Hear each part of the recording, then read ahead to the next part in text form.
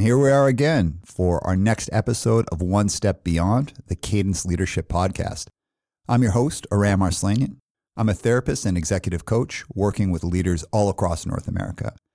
So today we are going to talk about a very interesting topic, which is client retention. Client retention is an interesting thing because we all want to keep our clients and make sure they're happy, but it's not as easy as just giving people everything they want and delivering well. There is a bit of an art along with a science. So today we've brought in two people that I believe are experts that are going to share all of their knowledge and experience about how not just to keep clients, but to make sure that relationship is exceptional. So after our intro, we're going to crack into it, and I hope you get as much out of it as I did.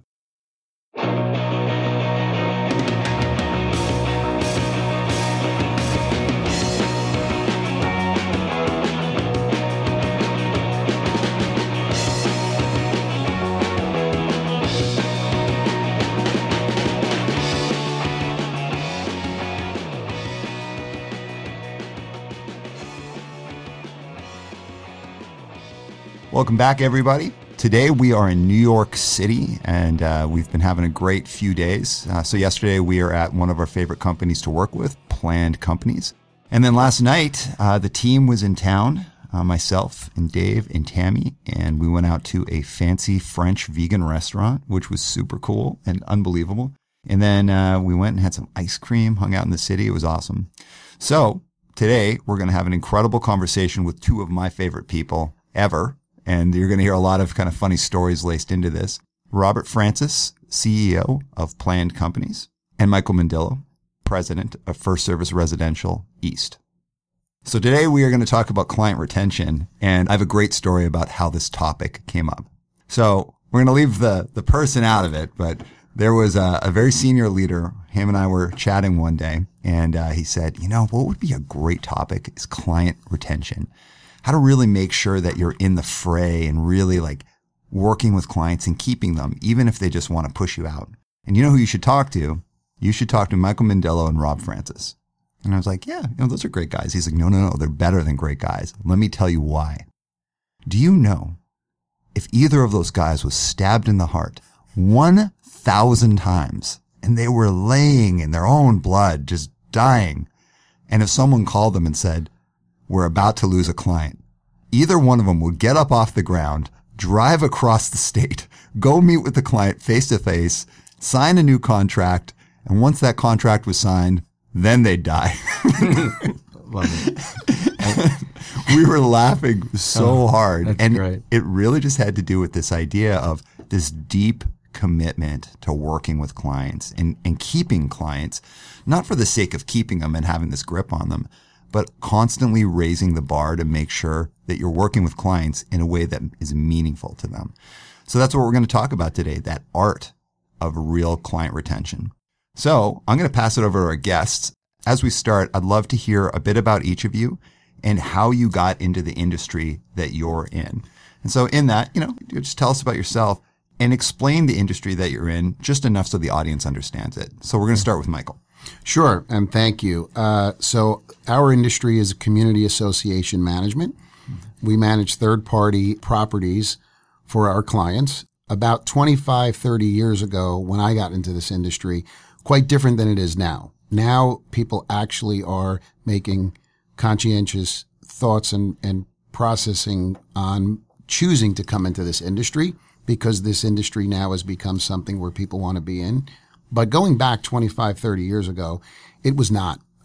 It was really, and always has been kind of a mom and pop. So a lot of people that have been in it for over 20 plus years have really stumbled on it. Yeah.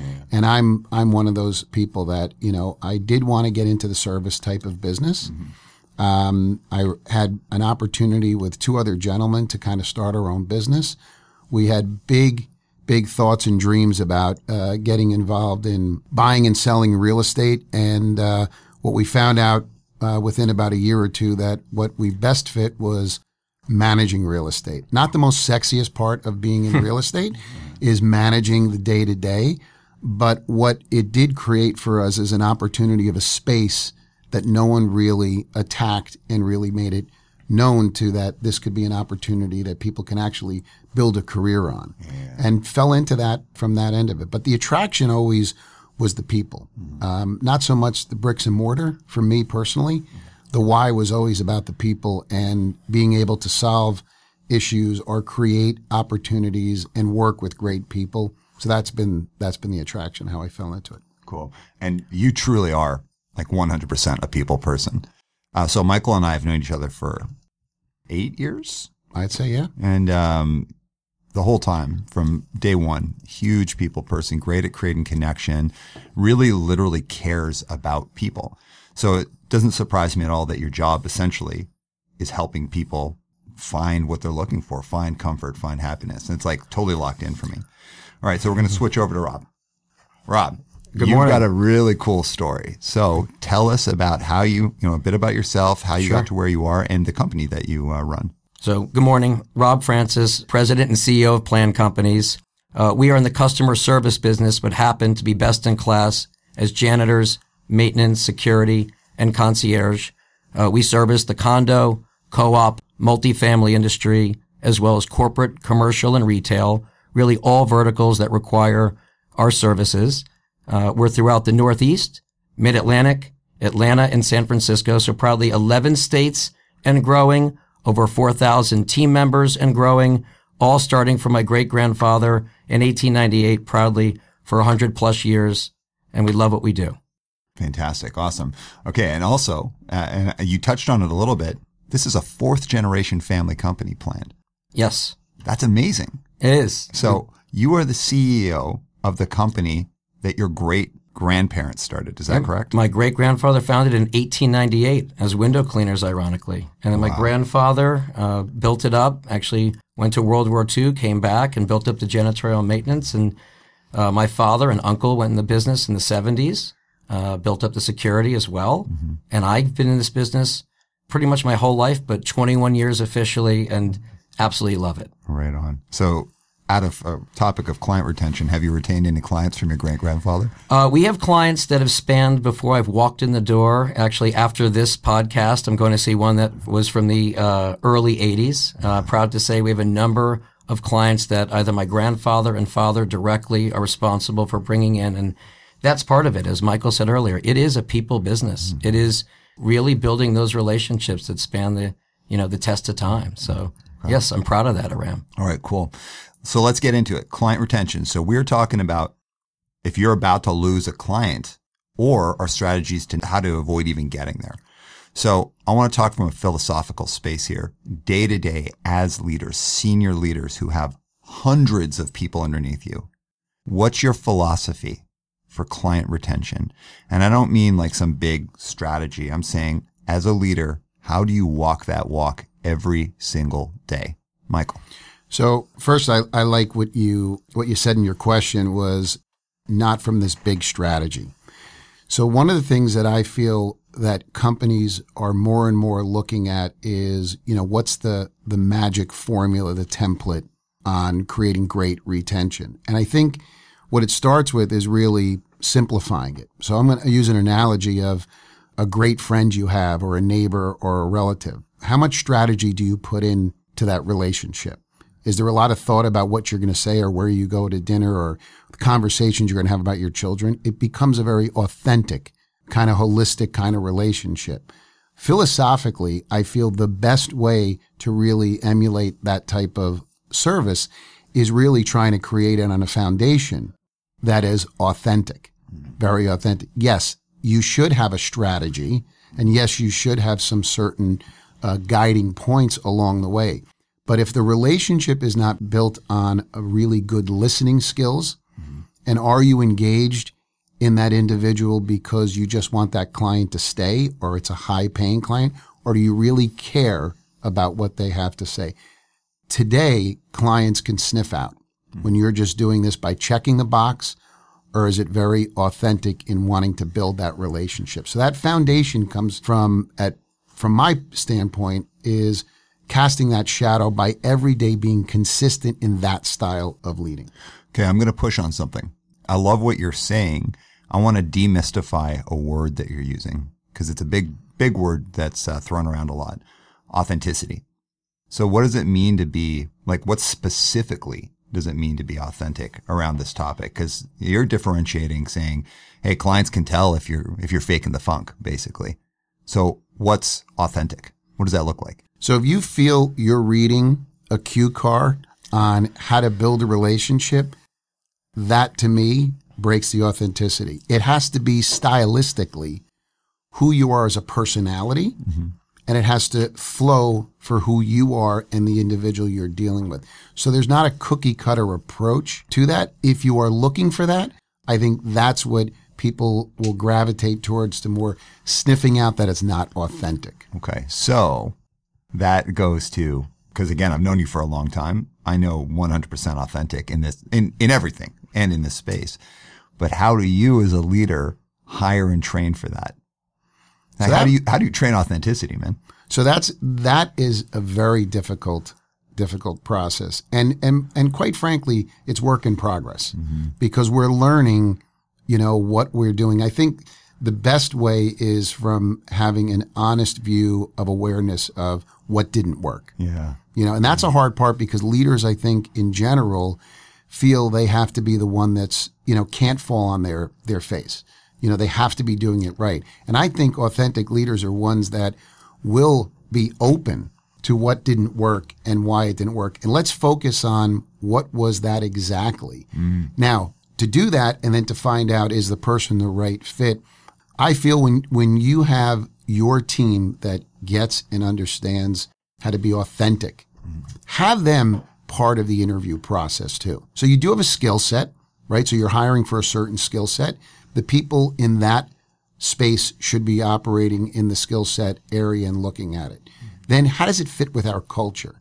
Who are the people on your team that truly, truly understand the culture and operate on a daily basis? Have them spend some time, but not an interview process. Go have a cup of coffee. Okay. Good. It's sounding like to me that it's an art and a science. You have some like specifics, but a lot of it's just kind of like a gut feel about someone. Yes. That's an interesting thing, because it's kind of an old school way that I feel we're losing a little bit, is this idea that sometimes you just got a feeling in your gut about someone. But I want to push even further on this topic, because authenticity, if the three of us sat down and said to someone, okay, describe to me not vanilla, how vanilla tastes, but describe to me all of the things that make vanilla taste a certain way. Most people would be like, I have no idea what you're talking about. Authenticity, we know how it makes us feel, but we can't describe it because it's a feeling. Yeah. So we are talking about client retention. We are talking about that sense where a client is like, oh no, this person actually cares about me. And as we're talking about like the interview process, all of these things, what specifically though are the skills that someone brings to a conversation with clients every single day, or in those like crisis moments where you might lose a client, that are the difference maker? So I would say listening without judgment is one. So having an open mind, really truly staying curious, and then being mindful and aware of your emotions. Okay. So when someone is pushing you that we as an organization are not servicing them the way they want in a specific area, it's not to get emotional about that. It's really to listen to the words. Their tone may bring emotion, which could really confuse you because they're emotional about it. They may raise their voice. They may point their finger. Cut through the noise and listen to the words. And if the words have meaning to it that we're not delivering, there's two things that are happening. Either we're not, or we're not communicating that we are. Right. So that's where where you have to divide as a leader is what's coming across. Are you truly listening without judgment? Are you letting them finish their complete thought until they've exhausted everything that they feel they need to get their message across, before you then jump in and either ask more questions about what they're concerned about or start to figure out what the solution is moving forward. And keeping your tone at an even keel is also healthy in that relationship when you're working through a tough time. Okay, awesome. All right, Rob. So now we're over to you. So Rob, I know Planned. Planned is all about taking care of the client, retaining and being with people.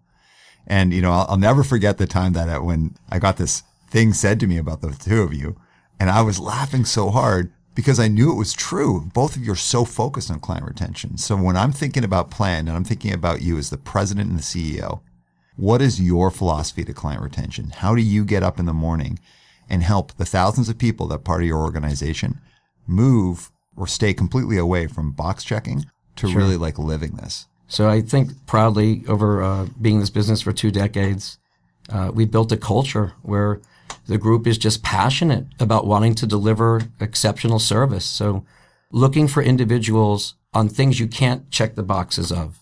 Do they have passion? Do they have integrity?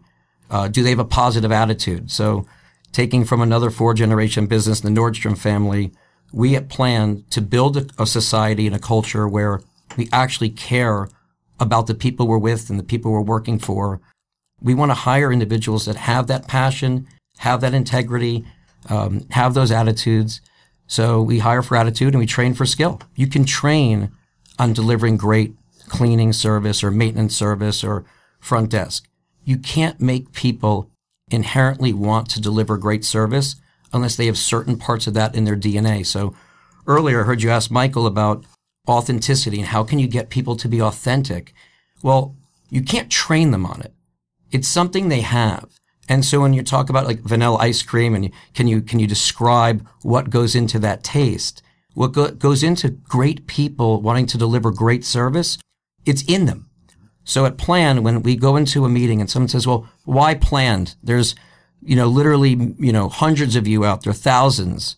I say, look, thousands of people can walk into your door and our competition, they may hire all 1,000. We'll take 10, 20, 30 individuals that get that we are in a service business, that we have to be on, Disney-like on every day, delivering, caring, and people will feel it. I'll take a Michael saying, people don't care how much you know until they know how much you care. And you can feel it. When people really care, you can feel it. So at Planned, fortunately, we built a culture where we hire for it, recognize for it, we reward on it, we promote for it. And so my role as a CEO is to live it every day. That passion, that commitment is felt, I think, from day one for an individual through their journey at Planned. And I think it's made a huge difference in how we perform out there. Right on. Okay. I'm going to come back to this topic because both of you are talking a lot about, hiring for this kind of thing.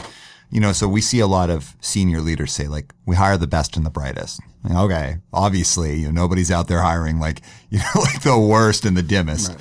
And it becomes this thing where it's like, well, we hire for people that are like that. There's something more to it.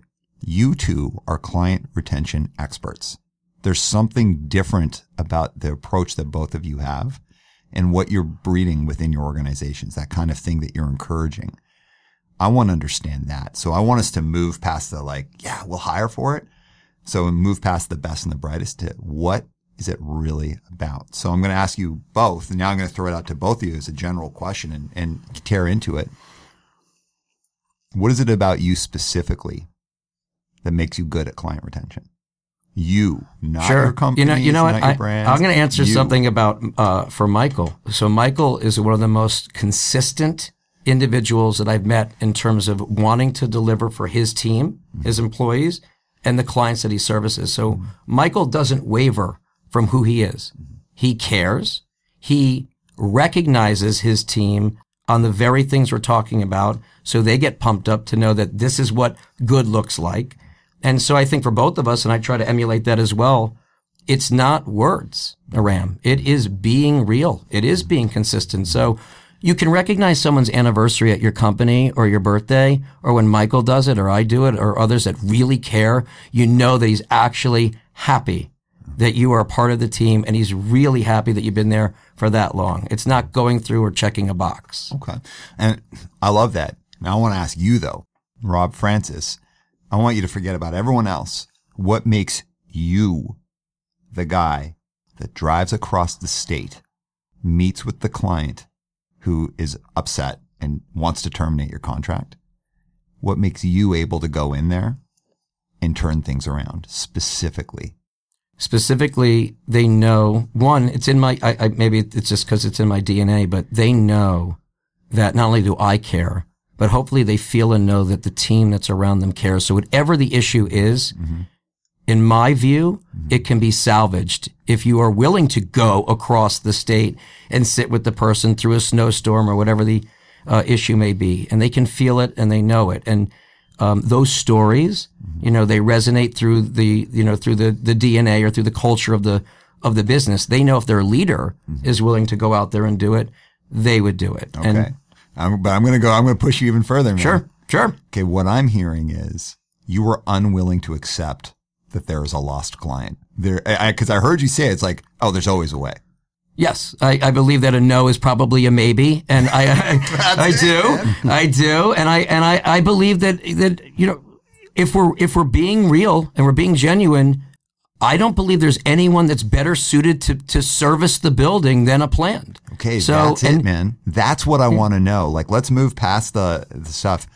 You believe there is no lost client. Almost never. You can almost always turn it around, and that there is no one better. Is that right? I do believe that, and I will say, Aram, that we make a choice when we do business with you or with someone else as well. We believe it's a relationship of equals. Yeah. We want to partner with our clients. So we're making a choice as well whether Planned is going to be servicing that building and having that relationship. Yeah. And so if we want the relationship, absolutely. I believe that there is no lost business if we want to be doing business with you. Okay, that's what I want to know. I want us to move past the generalities. I want to understand why Rob Francis will not accept losing a client. Now we're going to Michael Mandillo. Sure. Okay. So, one of the things I think through before I'm walking into a client where we know that we're in a very strong watch list. They want to terminate the relationship. First thing I think about is, okay, what's the worst case scenario? And I logically think, what's the worst case scenario? Okay, the worst case would be we lose the account. We have detractors that are not happy with our service, and that's really bad. But what does that really mean? Because in life, we do fail at times.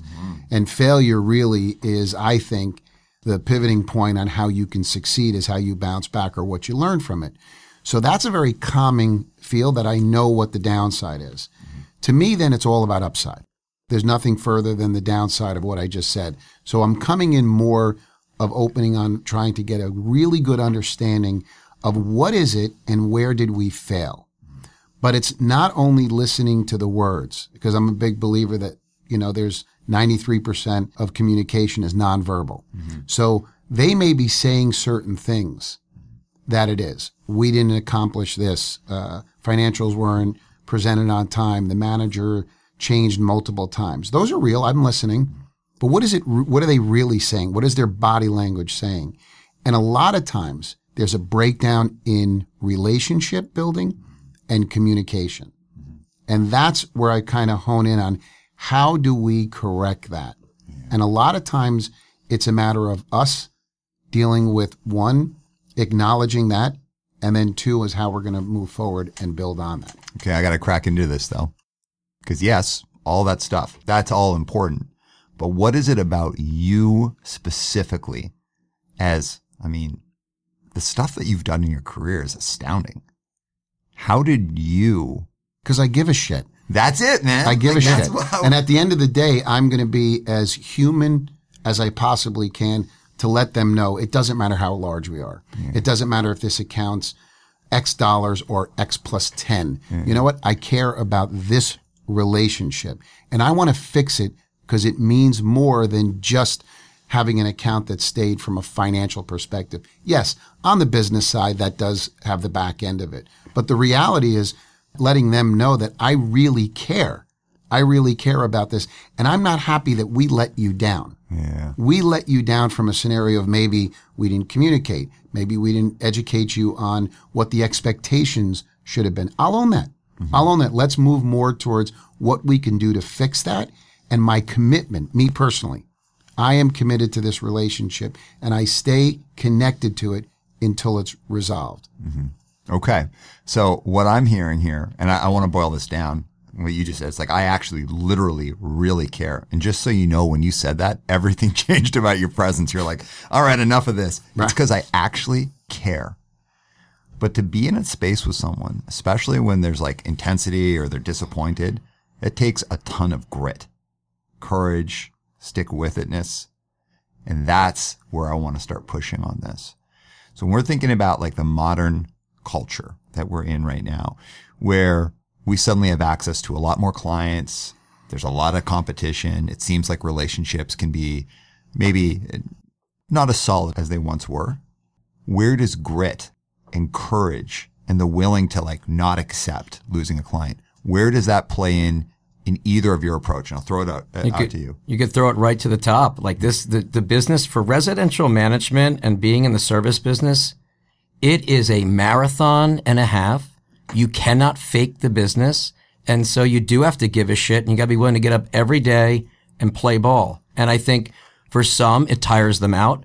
For others, they feel things are fundamentally unfair. When Michael and the group are dealing with 5, 7, 9, 11 board members, and they have to try to get a majority to see a thing a certain way, yes, they're going to have a lot of grit and a lot of tenacity to go through different perceptions of what great service is. But if we look, when we were starting out, we always had the grit and we had the stamina and staying power, and we didn't have half the tools, technology, or departments that we have today at our disposal to actually not just deliver, but literally go to that next level of service. But the first part to build these businesses that we had was this grit.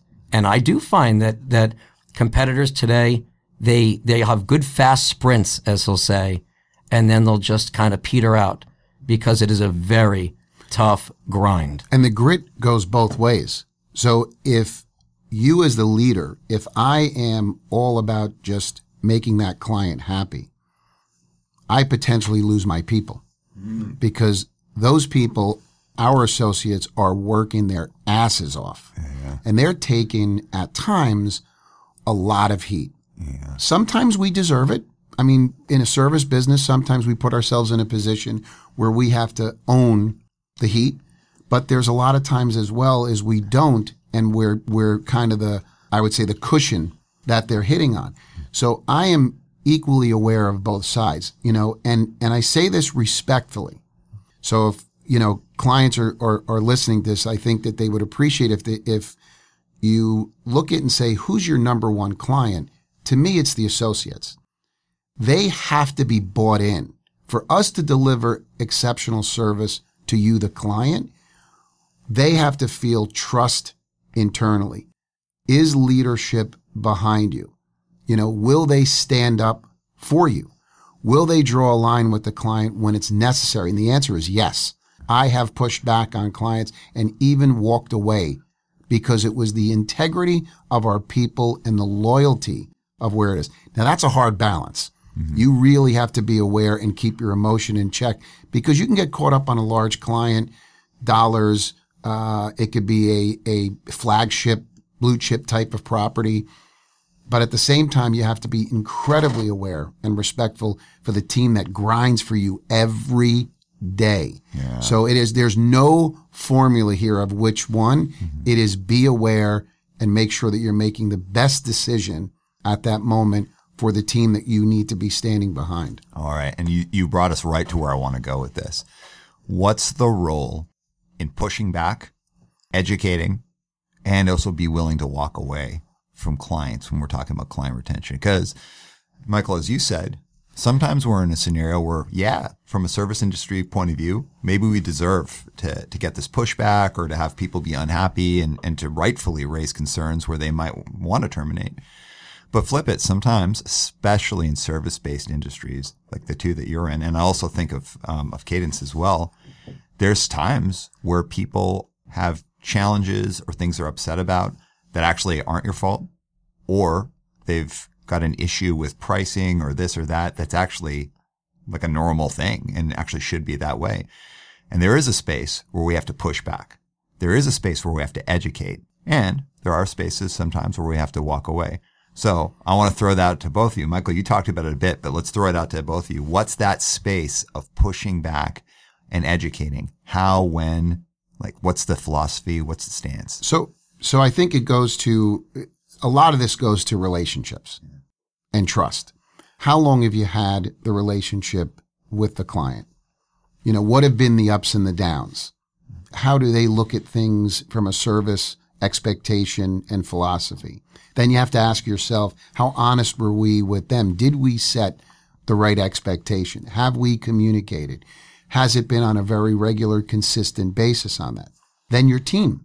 How long has the team been with you? What do you know consistent, and the I would say the heart and soul of your team on how they philosophize over service as well. When you really feel that you've exhausted those is when you really have to decide how and what you draw the line. But each one is an educational and an opportunity. Mm-hmm. Even when you unwind a relationship, do you want to set the culture internally that if a client is tough, we just roll over? Absolutely not. Do we want to set a culture internally that we have tried everything, that we've actually exhausted and listened and tried? Then we've made a business decision that our internal relationship is more important. And the same goes with the client, taking that same approach. So you have to be careful because, a lot of times we tend to lean towards if someone's, a problem, I don't want to deal with them. It's probably easier to walk away. Yeah. I look at that and say, no, that's a challenge. Can we work on building the relationship? What can we effectively do on our end? Gravity is we can't control them, but we can control the way we react and the way we're focused on how we work to build it. Mm-hmm. And when you've exhausted that, then you can maybe have those discussions. So going back to one of the first things you said earlier in our conversation, when we're really listening to people, we're not coming from a defensive space. We take our reaction out of it and we allow ourselves to be with a client who can have all those emotions, but we're there from a space of wanting to understand. Let's understand this. Yeah. But in that, get all that information and really look at like, hey, well, what did we do? Did we exhaust everything? What can we do? But you said something I want to explore a little bit more. When we've exhausted that, we've done that like good hard look at ourselves. We've held up the mirror and we actually realized, no, like we've delivered well here. It's at the right price, all of this stuff. When do we push back and when do we educate? And what part of that of client retention? Because that's about not allowing people just to push you with a stick and not roll over. Because I want to explore in a few minutes the dangers of rolling over and just having a culture where you're constantly rolling over. So, but let's talk about when we push back. How do we push back and actually like stand our ground? And also when do we educate clients? Well, I mean, as Michael was saying, I mean, it is a nuanced dance though. I mean, you don't just push back for pushback's sake. So our clients can see the world in different ways. And so we want to make sure that we are in tune and looking at internally, what are we doing or could we do to service them in the best way we can? Now, to your point though, if you've exhausted that and now you've gotten to this point where education is turning toward pushback, it's how you do it. It's what are you saying to that client that needs to be said and how are you saying it? And so there's ways to do it in a respectful, almost optimistic, half full way to see if you can bridge the gap to get to yes or to get to an understanding. I would never want, and Michael made the point earlier, couldn't agree more, happy employees become loyal employees. Mm-hmm. And we're the ones delivering the service. So internally, you have to live your values and your culture will grow from that. Mm-hmm. And then the clients are going to feel that service from the loyal employees and hopefully it will resonate and they'll know, you know what, you can deliver. You do want to be here. Mm-hmm. But when it gets to that point, Aram, that you're pushing toward, you do have to have the tough conversations. This is what we stand for. This is what we've done. Here's what we've looked at. And now we've reached a point where maybe this isn't the right relationship. That is very DEFCON level, I guess, 1 if it's war games or yeah, but you know what though, guys, I have to say that it's the relationship is, again, I'm going to use the analogy I did in the beginning, is you have a neighbor, right? Over years, you possibly build a relationship with that neighbor. You're not going to share a lot of things in the early part of that relationship. But once you get to a relationship point where you can have an honest intellectual dialogue with them and say, look, this isn't working for us. The pressure that is being put on the manager, the amount of them dealing with multiple leaders instead of maybe one is not working. You have to break through and look at this at a point of where, when is it right time? You're ramping it up like any relationship. You have to ramp up of when you layer it in, as you asked, it's not you wait to a breaking point and then go there. You have to start layering in each stage, very precise and clarity around where the challenges are, so that you're building up and you can look back and say, we've been talking for 6 months. And here are 5 of the things that we talked about that we wanted to work on. And for some reason, it just hasn't come together. So they shouldn't be blindsided. That's our job, is to educate and teach and work with our client. They're our client. Okay, I got to hit on this, though, because you're saying something, because I want to get to the specifics about what you two do. And you're hitting on one of them. So when we're working with clients, we don't wait till like the 11th hour. We don't wait till DEFCON 1, right? We are, from your perspective, from Michael Mindelo, an expert at client retention, someone who lives and breathes doing that. You set throughout the building of the relationship the expectation that you're going to educate, push back, and you're slowly, gradually building that kind of relationship, so that if you get to that space where, perhaps you're going to lose this relationship, this business, it wouldn't be a surprise for a client if you stood your ground and educated them, because you've been building that the whole time. Does that sound right? Yeah, in theory, but I want to make something clear, because expert or not, we're human. Yeah. So we don't get it right all the time. Yeah. I don't get it right all the time. There are times where I'm being educated and schooled by the client who's saying, you're not living up to what you say. I heard you speak about client retention and you don't do that. And the reality is, there's so many tentacles that go into this, right? We have thousands and thousands of associates. How can we all be aligned at every single point? But to hone in on that is where, if you are aware and focused on the relationship, is making sure that you do, and when it is right, is you are starting to layer in where the challenges are. They may not agree. We may agree to disagree, but you owe it to them. They're your clients. You owe it to them to let them, and also be aware and mindful of how you do it, your tone. If you come in with a very antagonistic kind of approach, it's not going to work. If you really genuinely want to work the relationship, then put your guard down, put your ego down, and start honing in on what can be the motive to fix whatever the break is. Yeah. Well, and because when we're getting down to like really specific theory, one of the things that I'm hearing here is, when someone is bringing up a client's bringing something tough to us, you're demonstrating a willingness to totally be there and listen. Absolutely. And be there. Have to. But also, as you're growing the relationship, you're inviting them to take that same stance as well. And you're kind of demonstrating to them, hey, when we get into tough corners, I'm going to take some time to educate you. And I'm showing you how I'm open to hear your feedback. And you're trying to elicit that with them as well, that you're trying to create that kind of connection between them so they can be comfortable being non-defensive and listening. So that if you get to those pinch points, it won't be a surprise to them if you're like, actually, let's take a step back. This is where I think you got to have some ownership, you and your group. And the reason I want to hit on this is we can't always just roll over. There's points where we do have to educate. We do have to push back. But Michael, what I'm hearing a lot of you saying is you build towards that. You're thoughtful. You show that you're willing to listen, and you elicit that in others over time. Yeah. I mean, our clients, you have on average a board of 5.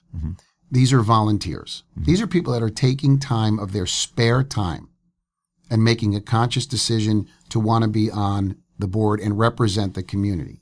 It's a big commitment. And it's a thankless job for them. It's non-compensatory. They're not being paid.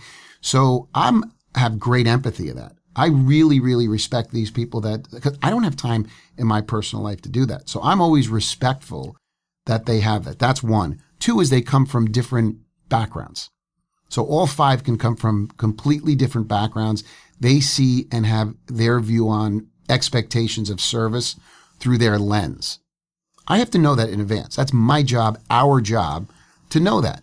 So one is they may have an expectation that we may have to reboot. In this industry, this is the type of service that is required, or this is what you're looking for from the economic side for a service in return of that.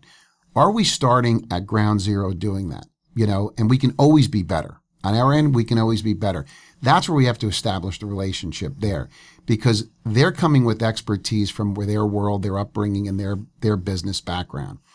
And there's 5 of them with different views. Yeah. We have to kind of, at one, be the orchestra leader, and then at times pick up the actual instrument and show them how to play each one of them, right? Yes. That's a tough thing to do, because they may feel, no. I play the drums really well. Right. Don't you get in my face and teach me how to play drums. Right. But the reality is they might have a couple of blind spots that they don't know. So how do you do that? When I say about being authentic, you have to be able to connect and know their personalities and where their hot buttons are. Because at the end of the day, if you can be in a better space, how you got there, who cares? Who cares if you didn't follow a certain cadence or an SOP? This is business of people. Take the shit off the table and get to know them and figure out how do you connect the dots on making it work. And we have to own that on our end. We have to own that. I love it. All right. And that's the specificity I'm talking about, because remember, our audience, they're coming to this conversation to learn from people. And I'm using the term experts for the 2 of you because I do believe you're both experts in client retention. I've known you both for a long time. I've known your businesses for a long time, and I've seen this. They're coming to learn the specifics of what you do. So Rob Francis. Sure. How do you, because you'd said earlier, there's a lot of nuances there. So let's actually name the nuances. When we're like working with people and now it's time to push back, now it's time to educate, what do you do? And of course, I know everyone's different. Yeah. But and when you say me and when Michael's speaking as well, so, I have fortunately about 150 incredible CORPRATE team leaders, ops managers, field managers, executive directors that are out there interacting, working with the boards, working with CEOs or developers out there. Because remember, my vertical, where Michael has the 5-member board team, and yes, you have to really have great listening skills, empathy, want to understand their viewpoint. We have corporate CEOs, retail CEOs, so we're dealing with different end users. It's investing in the team. I'm, a one-person show who can give my philosophy on leadership, but it is literally hundreds and hundreds of individuals out there interacting and working with these individuals to actually have these conversations. All right, but I'm leaning in, man, because I'm not talking about the hundreds of people. I'm talking about Rob. Dig in, Francis. Rob. Give him what he wants. I want to know what you do. He's not stopping. Give him what he wants. Look, I have a good philosophy in terms of, in my plan became, if you fail to plan to fail. So I do walk into any situation. As you can see, I have a couple, notes or talk tracks of what I want to talk about. You have to go into the situation and at least be knowledgeable about what potentially is the issue on the other side of the table to get to this point where the relationship might disintegrate. For me, and it's just maybe the way I'm constructed, I don't want the relationship to go. I want to have that relationship. If we were conducting business together and we've jumped in, I'm going to do everything possible to keep it. So I truly want to understand, was it our concierge on the midnight shift not attentive to a customer's need? Are your amenity areas not as clean as you wish them to be? Have we turned over too many maintenance techs? What is the issue and what can we do to solve it? So yes, that same passion or commitment's there. Now, if we're viewing the world after exhausting every intellectual and passionate resource at my disposal, and this is very rare, Ram, 21 years in the business to have this happen, then the Rob Francis that's now reached that endpoint could get to a point where we agree to disagree, but it's very, very rare. All right, but you're talking about 2 scenarios. You're talking about understanding clients' concerns and then also saying, hey, I've reached an impasse. I'm very interested in knowing that other area where you're not willing to let go of the relationship. In fact, you don't need to let go of the relationship as long as the client will hear the truth from your perspective. Sure. How do you do that? So I try to be as candid as I can in terms of what I view the issue to be without crossing the line of being abrasive or rude. I think at times, and I've grown through the business, my passion can either get the best of that situation and can win the person over, or it can sometimes maybe derail what I need to hear or what they need to hear. As I've grown through the business, I am more willing to actually give, I guess, the prescriptive, this is what, as a subject matter expert, this is what you should expect from any client or any company coming in to work with you. These are some of the expectations that should be set. And if, I try to outline them the best I can. Mm-hmm. Okay. All right. I'm going to flip it because now we're going to go to a next space. What's the danger of being the business, or more so the leader? And Michael, you kind of touched on this earlier. What's the danger of being the business or the leader that will do anything to keep a client? So essentially just flips over like, yes, absolutely, whatever you need. What's the danger there? Well, I think, again, it goes back to your associates, the team, your team. Are we going to go in there rolling over? Do we agree before we go in there that we're going to roll over? Or in the moment, if we're in a meeting, I'm somebody that if I feel that we really, really have missed our mark and we could have done better, then we have to own that. Mm-hmm. And I own that to the client. I don't say our team didn't do well. I said, this is where I fell short. Mm-hmm. So at the same time, I want our team to know, no, I'm going to take this on the chin because that's how we operate as a team. So if we're rolling over all the time, and again, it's not a lot, but when it does happen that we have to roll over, we better be in tune with giving our team, why did we? Because if you don't, and we don't have empathy for our own team, and we don't care about what they're thinking in the work they went through, the downside of that is there's a breakdown in trust. All you care about is, getting the deal done or the economics that are connected to the deal.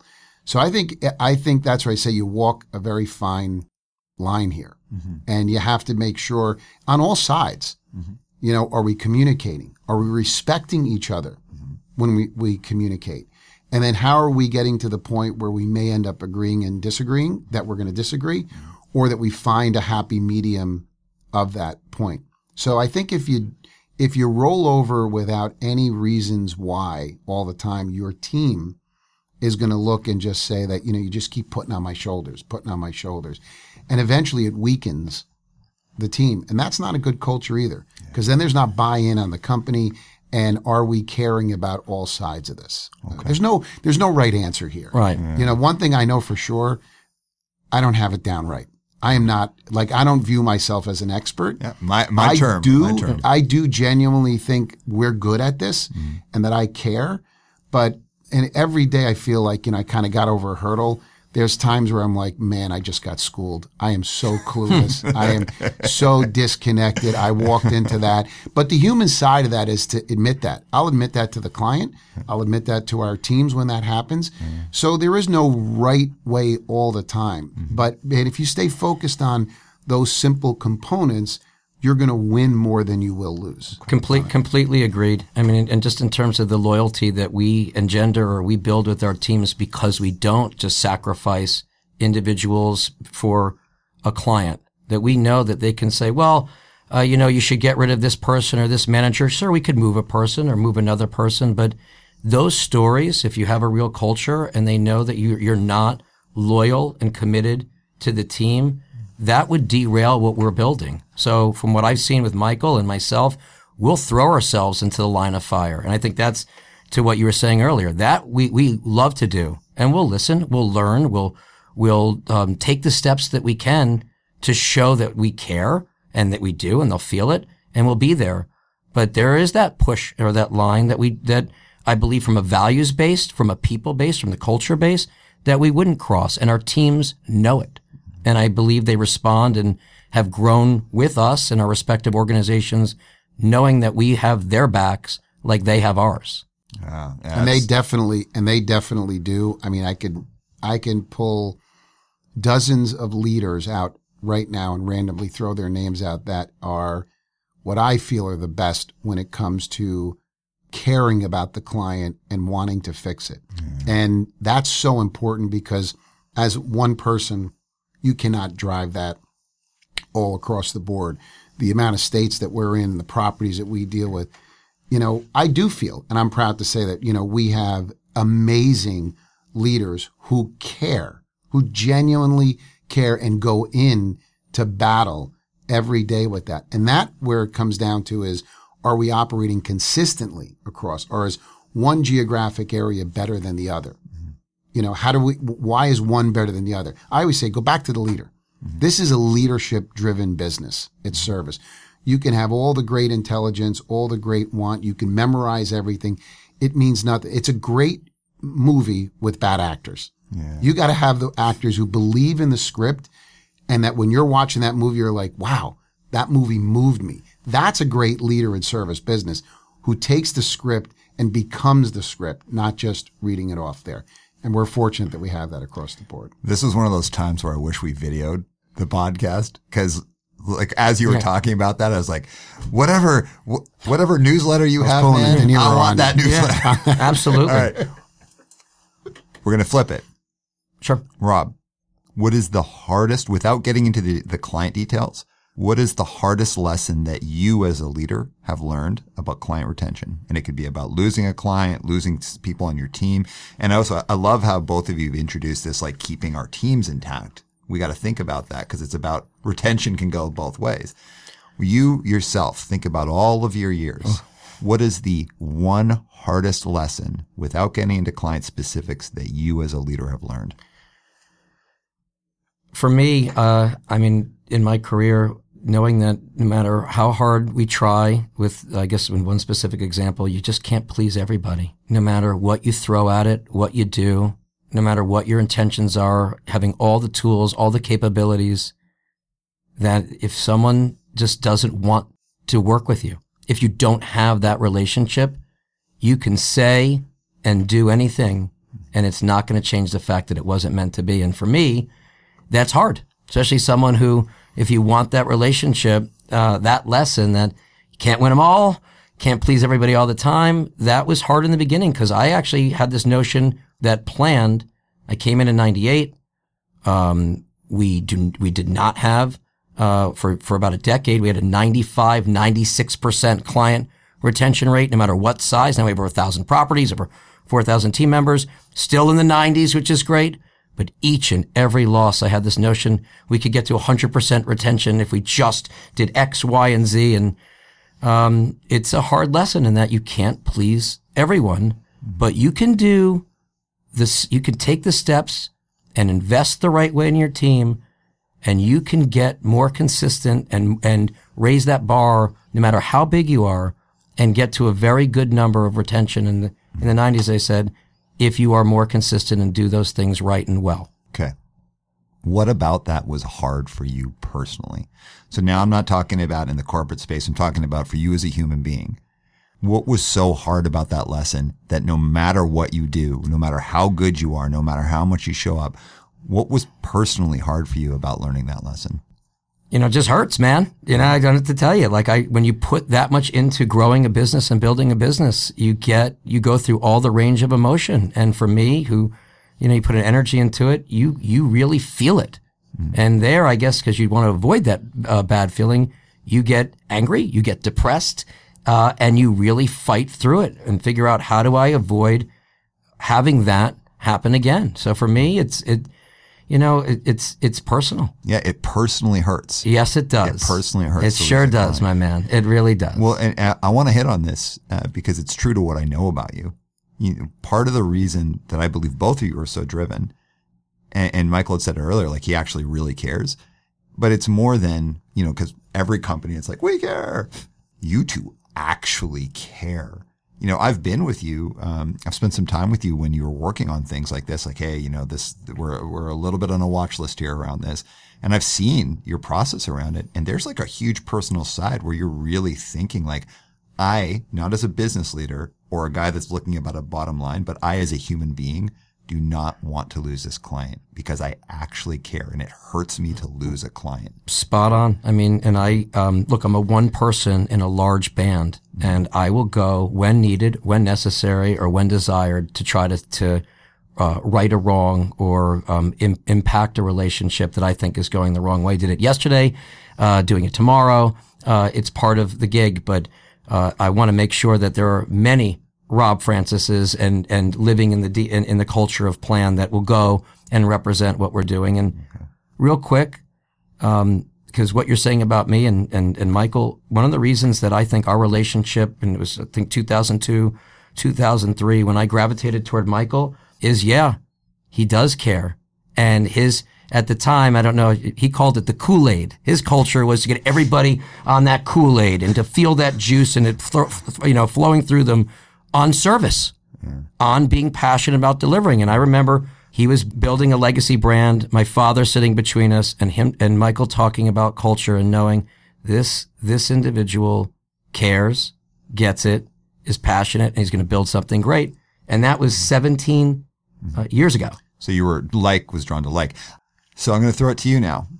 Toughest lesson that you have ever learned without client specifics around client retention, something that was really hard for you to learn.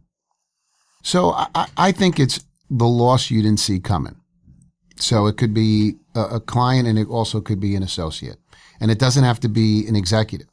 There are people that have left that were in the field, and they weren't executive, or they weren't maybe high-level influencers, but I really, really cared and thought that they had a long trajectory with the business, and they had a good career with us as well as a client. And being blindsided on losing something like that really, really hurt. And it's funny because, it didn't change the business. So the business aspect didn't get hurt. I mean, you lost a good person. It may have upset a few properties if it was a manager or accounting or administrator, or that one property that you lost, but it didn't implode us. But what I realized was, wow, the power of the relationship. What didn't I do that I should have saw that? So when I fail, which unfortunately I do, and sometimes more than I want to, when I know I put my best into it, I can accept the failure and then learn from it. When I realize I didn't, or I let a blind spot happen, that really gets to the core of me. That's when it really, the lesson is the devil's in the detail in the relationship too, and those relationships are important.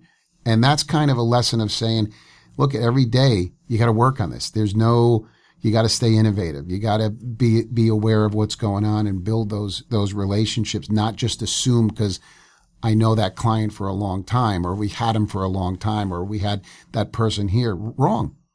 They don't deserve that. We should be on it. And when I lost the account or lost the person, that was a tough lesson and hurt. Okay. Open question to both of you. You've both been leaders in a service industry for a very long time, but I want to step outside of your industry and I want you to just think in general. From the business world, do you think the focus and the ability for people to retain clients has increased, decreased, or stayed the same? So have you noticed any shift on how people are working with clients in that way? Are you asking on working, meaning from the service side of it or the client themselves? Either perspective. Has there been any shift in client retention, not just in your industries or in your world, but business in general? Have you noticed, are we getting better at it? Are we getting worse at it? Are we the same? Well, from my lenses, I don't have the stats on this, but my feel is there's a lot more of being distant to connecting with the relationship.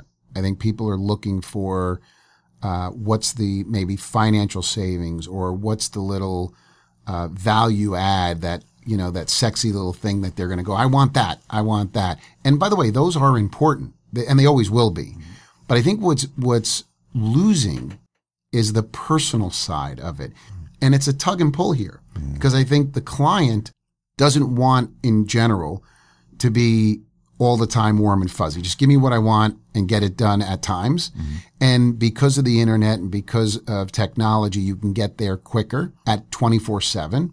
And you also have that tug pull on the person providing the service that can say, hey, look, how do I get them their information, maybe by hitting a button versus talking to them? But I still think really the differentiator is when it needs the human side, you've got to play it. Some want it more, some want it less.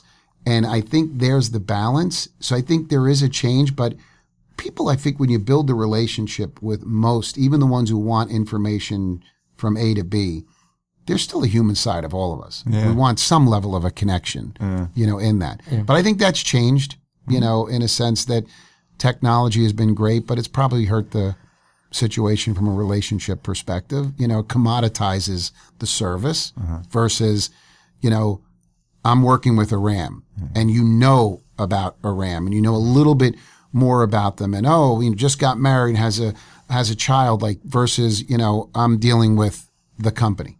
Yeah, less brand loyalty, more people loyalty. I see that too. I think because there's more choice and information out there than ever before, and you can get a 5-star review, 1-star review. It could be price. It could just be convenience. People, I think, on the brand don't care as much and will change or flip. On the people part too, keeping happy employees engaged, you have to have a why or a purpose more now than ever before.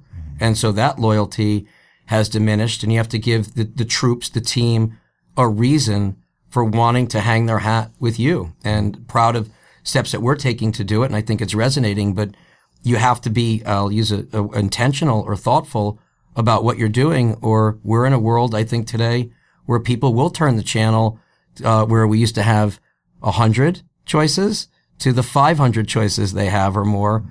And so that's I think the world we're in today. Yeah, totally. Okay. So keeping in mind the world's changing, you two are kind of in the same generation. What advice do you have for a leader who is earlier career and really wanting to hone their chops at client retention in the modern landscape? Advice. I'll throw it out to either Sure. I'll just jump in. So for me, you really do need to know, your why or why you exist. And you really do have to have passion for what you're doing. So don't just do anything. Do something you're passionate about, because you don't want to watch the clock.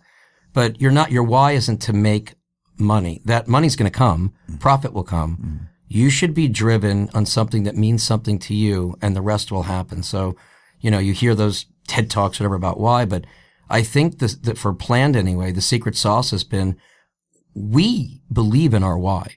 We literally get up and believe we can enhance the quality of life for the people we service. It's literally embedded through the 4 generations of what we do. And when we hire and when we train and when we invest and when we promote, the team knows our why. And so when we talked earlier, the service profit chain, I guess, happy employees become loyal, happy clients become loyal, and then the money comes. I would give any entrepreneur or CEO, you go into any business, be passionate about it, know why you're doing it, and just go for it fully. So I'm going to look at it and address it to the person that is not known, doesn't want to become, a senior executive or a CEO or entrepreneurial, but if you have those people skills, it's becoming more and more of a commodity. That's going to be really, really a differentiator in the future, because so many people are gearing towards social media and technology that I think the human side of this, if you feel that that's something that you like and you want to do, the service business is going to be huge in those opportunities over the next 10 to 20 years, because I think we're losing that. So the more young leaders coming in who really want to work on relationships and hone in on those type of skills to build client retention for the company they work for, I think have a great, great trajectory in the future of that. So if you are one who does like relationship building, interacting with people, you have great patience, you're a good listener, to hone in on that with companies that really respect that and appreciate that, you have a great, great future. Great future. So last question for both of you. And this is one that I really want to understand about you.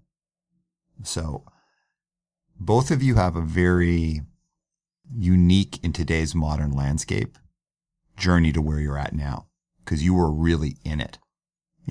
Rob, 4th generation. We don't see that a lot anymore. Michael, You and a few other people, you were trying to figure out where do we play here, and you found this space that at first you're like, nah, it's not, it's okay. But then the further you got in, you're like, oh wow, this is my thing. And then you built that up. So there is something to be said about your ability to retain clients. That's part of just like being in the trenches and like doing the dirt and getting there and figuring it out. There's still some of that in the business world, of course, and there always will be, but the stories are different now. So about you as a leader, your core, who you are, if you were going to pass one thing on to the next generation that you learned from your time around client retention and like what really matters for you in your approach, what's that thing, Michael? Patience. Patience. I think patience of yourself, patience of the issue and the situation, and not jumping to conclusion with finishing what you think it could be and all the different obstacles that it could create. Being patient with great listening skills connected to that is at least the part of the foundation. There's a lot of things I can say, but I think what's helped me is being patient along this journey of that. I think that wanting it now, wanting it quickly is great, but be realistic that it doesn't happen overnight on that. Okay. Rob? I'd say heart. You can have all the process in the world, all the infrastructure, but for today, tomorrow, everyone will feel your heart.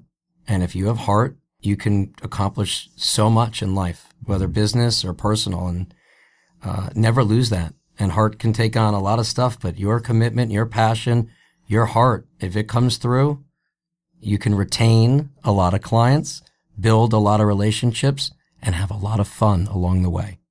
And I'd say, Ram, if even though you didn't ask this, but I'm going to give it to you anyway. 3, it's patience, passion, and consistency. It's those areas of things that I think, what's your passion? Are you consistent at it? Be patient along that. I'm going to throw one more in there because this is true about both of you. You both actually truly believe in yourselves. And I'm not saying about all aspects of your life or everything, but you believe in your companies. You believe in your teams. You believe in your services. But if you go in to meet with a client, you believe in yourself. Both of you, when you walk into situations, can have all sorts of doubts about all sorts of things, but when it's 0 hour and you walk in the door, there's not a shred of doubt on either one of you. And that's not from a place of ego. It's from a place of true belief. And if there's something that I would want to leave with our audience today, client retention, we can have like huge books about it. We can have instructional videos. We can have all of these things. At the heart of it, keeping clients isn't about collecting all the marbles. It isn't about having all the toys. It's about having relationships that are long-standing because you're demonstrating real understanding, real care, but also deep, deep self-belief in who you are, what you do, and how you can help. So as we're wrapping up today, there's something that I want to encourage leaders of every stage in their career and teams of every stage in their career. Go beyond the process. Process is important, but how are you as a professional in your real belief in your clients, in yourself, and how you can help? So this has been an incredible conversation. Thank you both so much. Thank you. Thank you. It's very cool to be out here in New York and from the East Coast back to the West Coast. Gotta go. Dave, drop the beat.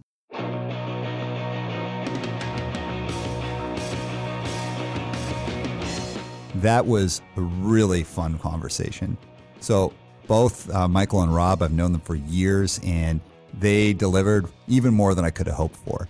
So as I said in our intro, client retention, it's not just a science. It's not something you just go to school about or take a course about and figure out what's that magic formula. It has a lot to do with getting people, really empathizing with them, knowing how they feel, and then being able to be in that space with them so you maintain the relationship. So being able to maintain client relationships also means that we have to have a relationship with ourselves as professionals. We're not going to do anything to keep a client. We're going to do the right things to keep clients. And that starts by having a great relationship with yourself, with your colleagues, with your company, with your leader, and really believing in what your product is. So when we're thinking about client retention, I hope you got just as much out of this as I did, and know that at the end of the day, whether clients come or go, it's all about how you walk it. Until next time, this is One Step Beyond.